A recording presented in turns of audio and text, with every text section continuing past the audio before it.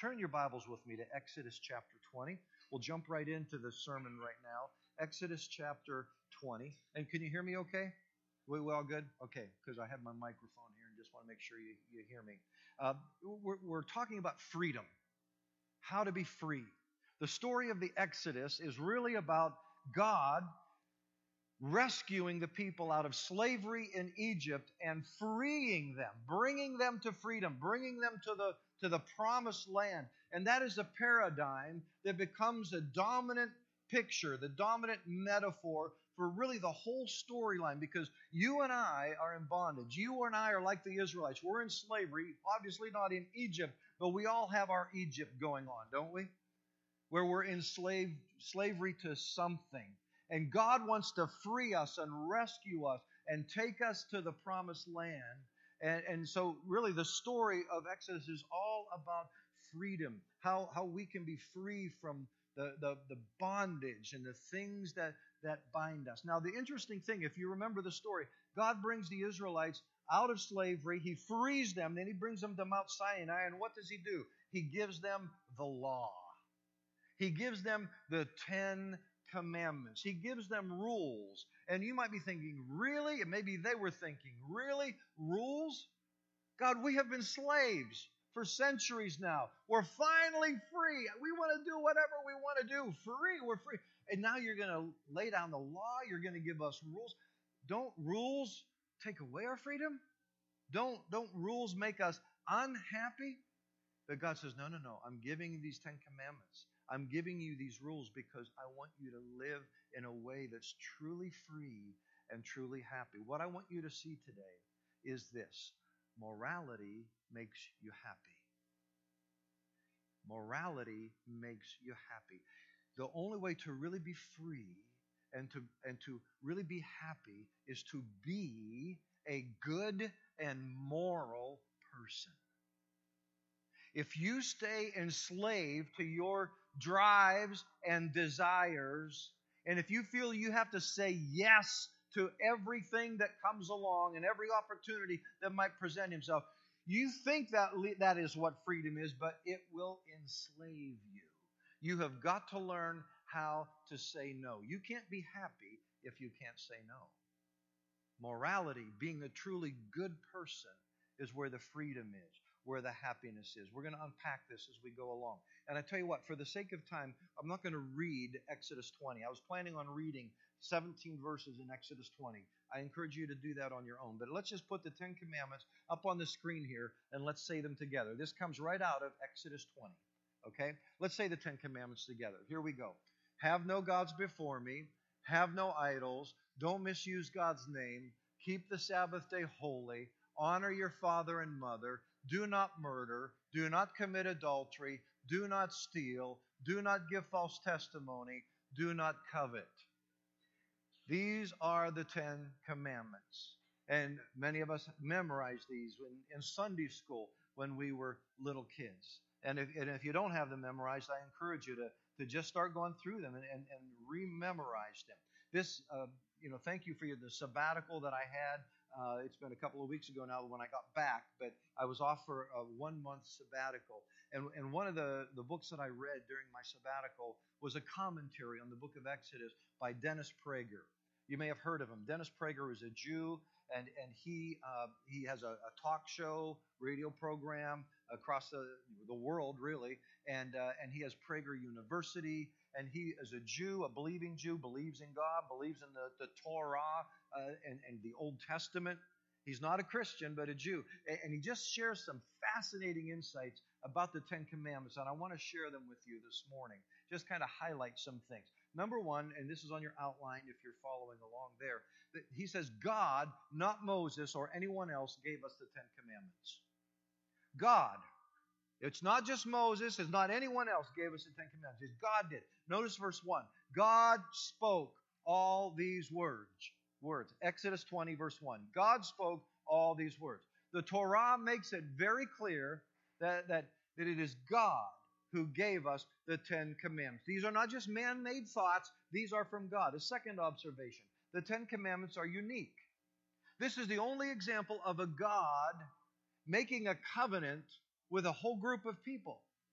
God speaks not just to Moses, not just to one man. He speaks to all the people. Everyone heard God speak these 10 commandments. And maybe you didn't even quite realize this, but Moses actually goes up on the mountain and speaks with God several times, at least 3 different times.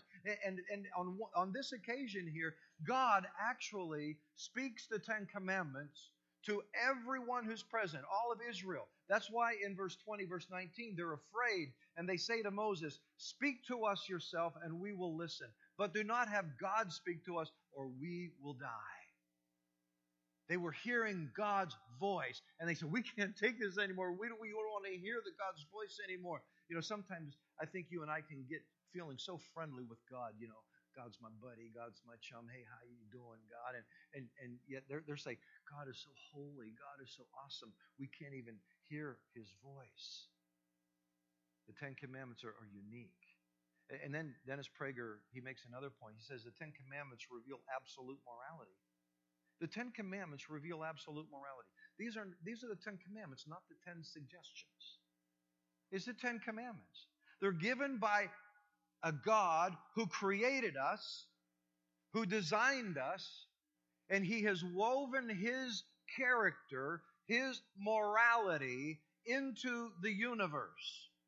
And it's woven into you and me. So these commandments are not optional. They're not just nice things you might want to consider if it kind of feels right to you.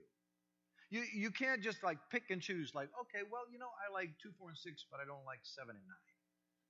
No. If you break these commandments, they will break you. See, no one really breaks God's commandments. You break yourself on God's commands. For example, when you worship an idol, something other than God, that's the first commandment, right? Have no idols.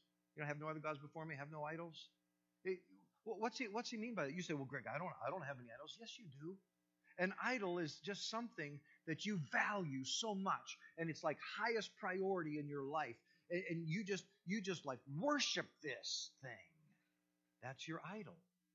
And so, what are idols today? Many people today, many women today, girls are brought up to worship their beauty, or guys their strength, or girls or guys, maybe it's their intelligence and how well they can do at school.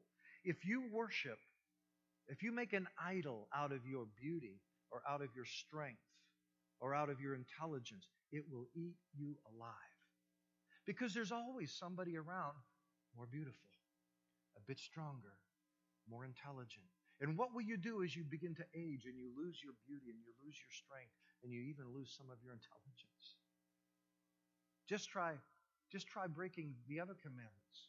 Stealing, murder, adultery. See how it works out for you. Even if you get away with it, maybe you lied, maybe you stole, and you think, I got away with it. Not really. Because it degrades you and devalues you. And even though nobody else knows about it, you do, and it somehow makes you less human and less free. Now, I realize that many people don't believe in absolute morality anymore. I bet some of you sitting here right now, even though you'd say you're a Christian and you're sitting in church right now, you really don't believe in absolute morality either, because you have been brainwashed by our culture, our relativistic culture. Hey, everything's relative. Morality is just relative. Hey, what's right for me might not be right for you. Who's to say what's right or wrong? We are bombarded with this kind of thinking. You might even say, but Greg, what about this situation? And what about that situation? And you're right. Listen, this is so important. Do not confuse absolute morality with situational ethics. In fact, if you believe in absolute morality, then you also believe in situational ethics, because what that simply means is that this absolute morality must be applied to specific situations, and sometimes it's hard to know exactly what is the right thing to do in a certain situation. But that does not mean that there's no such thing as absolute morality. For example, moral absolutes simply mean that there is objective, real, moral truth that transcends anybody's opinion. Moral relativism says the opposite. Moral relativism says that morality is not universal or objective. It's just subjective. Morality is just whatever you think is right, or whatever your particular culture says is right. But that's different than situational ethics. It's not the same as moral relativism. Situational ethics simply means that sometimes we need to know the situation in order to apply the absolute moral truth in a correct way. For example, take lying. Lying is wrong, right? Thou shalt not give false testimony. You're supposed to be an honest person. You're supposed to tell the truth. We're not to lie. But yet, there are a couple places in the Bible that's quite interesting. For example, read Exodus 1. The king of Egypt wanted to kill all the Hebrew baby boys. Remember the story? Pharaoh said, hey, these Hebrews, they're getting out of hand. They're starting to overrun our country. We want you to kill all the baby boys. And so he calls in these midwives, these nurses. And they say, whenever you help a mother deliver a baby, look right away. And if it's a baby boy, we want you to kill it. Just kill it right away. But then we're told that they refused to do that. In Exodus 1, verse 17, it says that these midwives, they feared God and did not do what the king of Egypt had told them to do. You see, you and I, our first priority is to fear God before we fear anything else. We are to obey God rather than anybody else. We got to obey God first. And so what did they do? They disobeyed. It was civil disobedience. They disobeyed the king. Well, the king finds out about it. He calls them in. And he says, hey, why are you disobeying me? I told you to kill these babies. And so what did these midwives do? They say, well, the Hebrew women are so vigorous that they give birth before we can get there. Yeah, right. What are they doing? They're exaggerating. They're deceiving. They're lying, right? They're basically lying. Why did they lie? Because they feared God. They obeyed God rather than the king. They lied in order to save babies. And verse 21 says that God blessed them with their own families because they feared him instead of the king. Listen, this might shock you. Sometimes lying is the moral thing to do. If you have to lie to save babies, then lie. Remember Rahab? Prostitute over in Joshua chapter 2. 2 Israelite spies are coming into Jericho to check out the situation. And soldiers find out about there's 2 spies around here somewhere, and they come searching for them, and Rahab hides these 2 spies in her home. And the soldiers come to her door, and they say, hey, where are these spies? And she said, oh, they were here, but they left. They left, and I don't know where they went. She lied because she's hiding them right here. And God rewards her for protecting the spies. Now, Dennis Prager, being a Jew, he refers to World War II. Remember the 1930s, the 1940s? Not that long ago, folks. It's scary when you think about this. How Hitler in Germany was killing many of the Jewish people. He just hated the Jewish people. Killing them, murdering them, millions of them. And you know, many Christians risk their own families, risk their own lives by hiding Jewish people in their homes to protect them. And when the Nazis came to their door and said, are you hiding Jewish people here? No, not hiding anybody here. They lied in order to save Jewish lives. That was a noble thing. That was a righteous thing, a moral thing to do. You see? Sometimes it is moral to lie to a murderer in order to save innocent lives.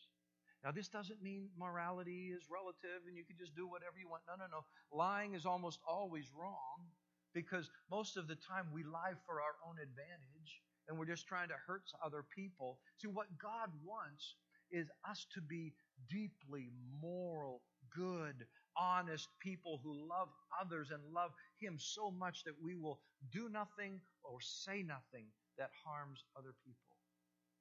So there's an absolute morality that comes from the character of God Himself. And when we break His moral laws, we actually break ourselves. Now we can debate exactly how do we apply His absolute morality in this situation or that situation. And sometimes it gets confusing about what is really the moral right thing to do. But think about it. If there is no absolute morality, then why even debate the situation? If there is no moral absolute, then who cares? Just do whatever you want. The fact that we even debate about morality means that there is a real, true, objective morality. There are 4 key characteristics of the Ten Commandments that I want to just share with you quickly. 4 key characteristics. I find this very interesting. Notice that they are specific and not abstract. God could have just said very shortly and briefly, hey, be a good person. See you later. He didn't. He took the time to outline 10 specific commandments. Because God knows that you and I tend to think we're good people. Oh, yeah, everybody's good. Everybody's basically good. Okay, if you push me a little bit, I do lie. I do cheat, and I steal. I guess if you consider that stealing, I covet.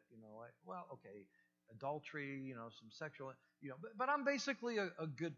God doesn't let us get away with that. That's why He gets really specific. Another thing, notice that the commandments are mostly formulated in the negative. 8 of the 10 commandments start off with, you shall not. Don't do this. Don't do that. Now, why is God so negative? Come on, God. 8 of the 10 are put in there. Think about it. One of the first rules for doctors is to do no harm. Right? Doctors know this. When he or she is working on you, one of their first principles is to do no harm, because sometimes you can become so eager and be so well-intentioned, I got to do whatever it takes to make you better, that I accidentally do more harm to you. So I got to be careful. One of my first things is I don't want to harm you. So God was really smart. Imagine that. To put these commandments in negative form. Think about this. Imagine how good our society would be if we simply stopped doing harm to each other. Just stop. Don't murder. Don't steal. Don't lie. Don't commit adultery. Don't covet. That in itself would make our society 1,000 times better. Don't you agree? Notice also that these 10 commandments are framed as obligations, not rights. As obligations, not rights. God doesn't say, you have the right to this and you have the right to that. No, He forms them as obligations. Don't do this. Don't do that. See, we're obsessed with our rights. We live in a culture obsessed. People are always demanding their rights. And of course we have rights. We're all created in the image of God. We all deserve to be affirmed and respected and have a sense of dignity and all that, of course. But think about this. If there is no God, if there is no absolute morality, a good God who created us, if all we are accidents and evolved animals all by accident, if that's all we are, then what possible foundation can you have for rights and for morality and for dignity? How can you talk about rights and morality if all you are is an accidentally created, evolved animal? See, only if there's a good and beautiful God does any of this make sense. Imagine how beautiful our world would be if people focused on their obligations rather than their rights. You are obligated to love your neighbor as yourself. You are obligated to not steal and not lie and not murder and not commit adultery. Just the other day, I was reading about middle school girls, even high school girls, and boys too, but especially middle school girls have an extremely high rate of anxiety and depression today. Sociologists are all over this, of how more than ever before in our society, these middle school girls have an unbelievably high rate of depression and anxiety. And they're coming to a consensus. You know what the sociologists are saying? They're saying a lot of this anxiety and a lot of the depression are coming today because of social media. Social media. And what they're discovering is that these middle school girls can oftentimes be so vicious towards one another. Saying things, trying to harm one another. And all these little put-downs. And even things like, oh, look at this great party that we had. And then there's this other girl over here like, I thought I was your friend. How come I wasn't invited to that party? And it looks like you guys are having, and I feel so alone now. And oh, you don't like me anymore. And all of this kind of thing. And they're so filled with anxiety and such depression. Imagine if we were raising our children to not obsess so much about their rights and about their image and all of that. And what if we were all encouraging our children more and more to realize their obligation to do no harm, to love your neighbor as yourself, to don't cheat, don't lie, don't steal, don't put down others, don't covet. And because we can murder each other on Facebook.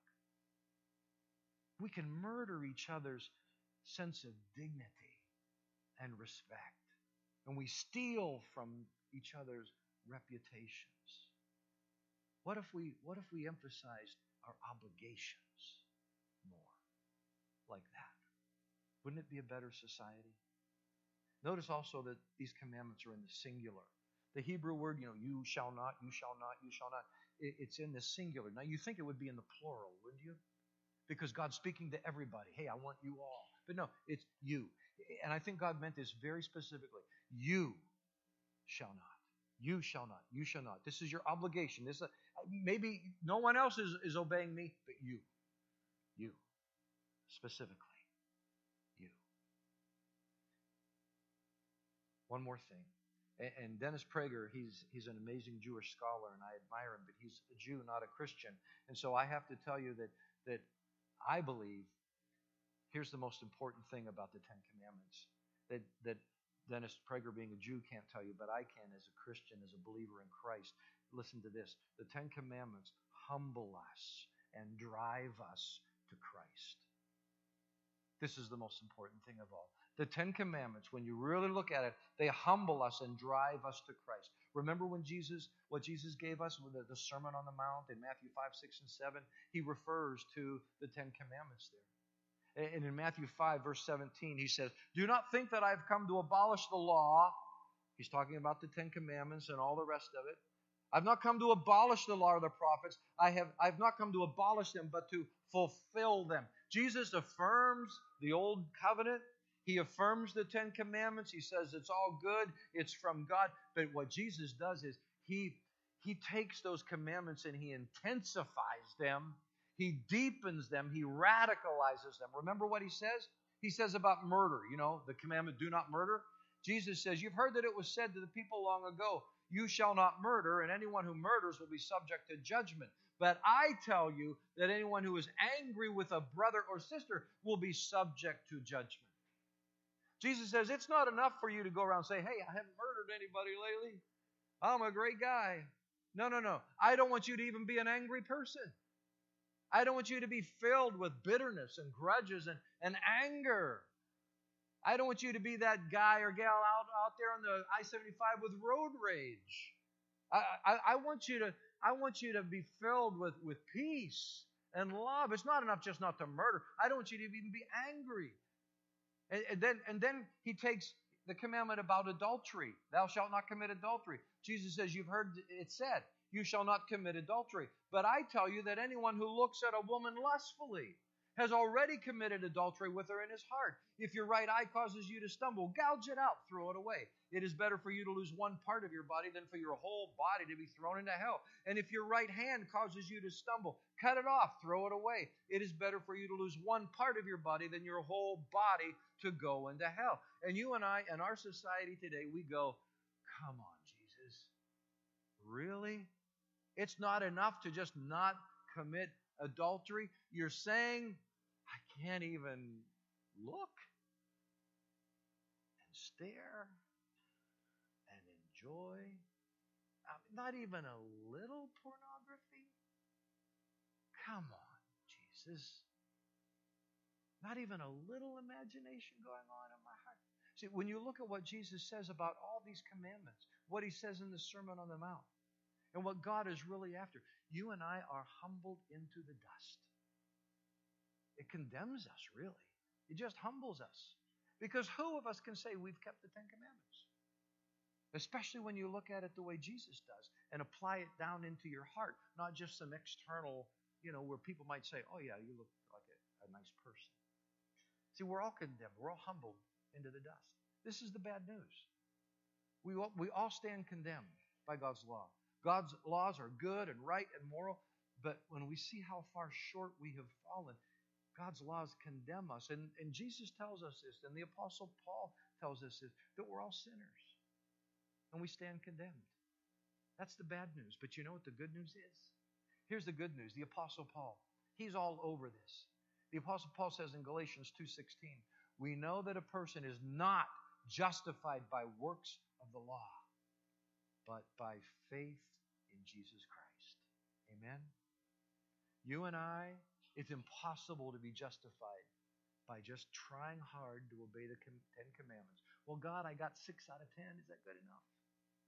Oh, well, I slipped up here, but, I'm doing pretty good over here. Is that good enough? No, it's not about you being good enough, because you're not. And I'm not either.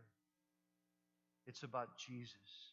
No person is justified by the works of the law, but by faith in Jesus Christ.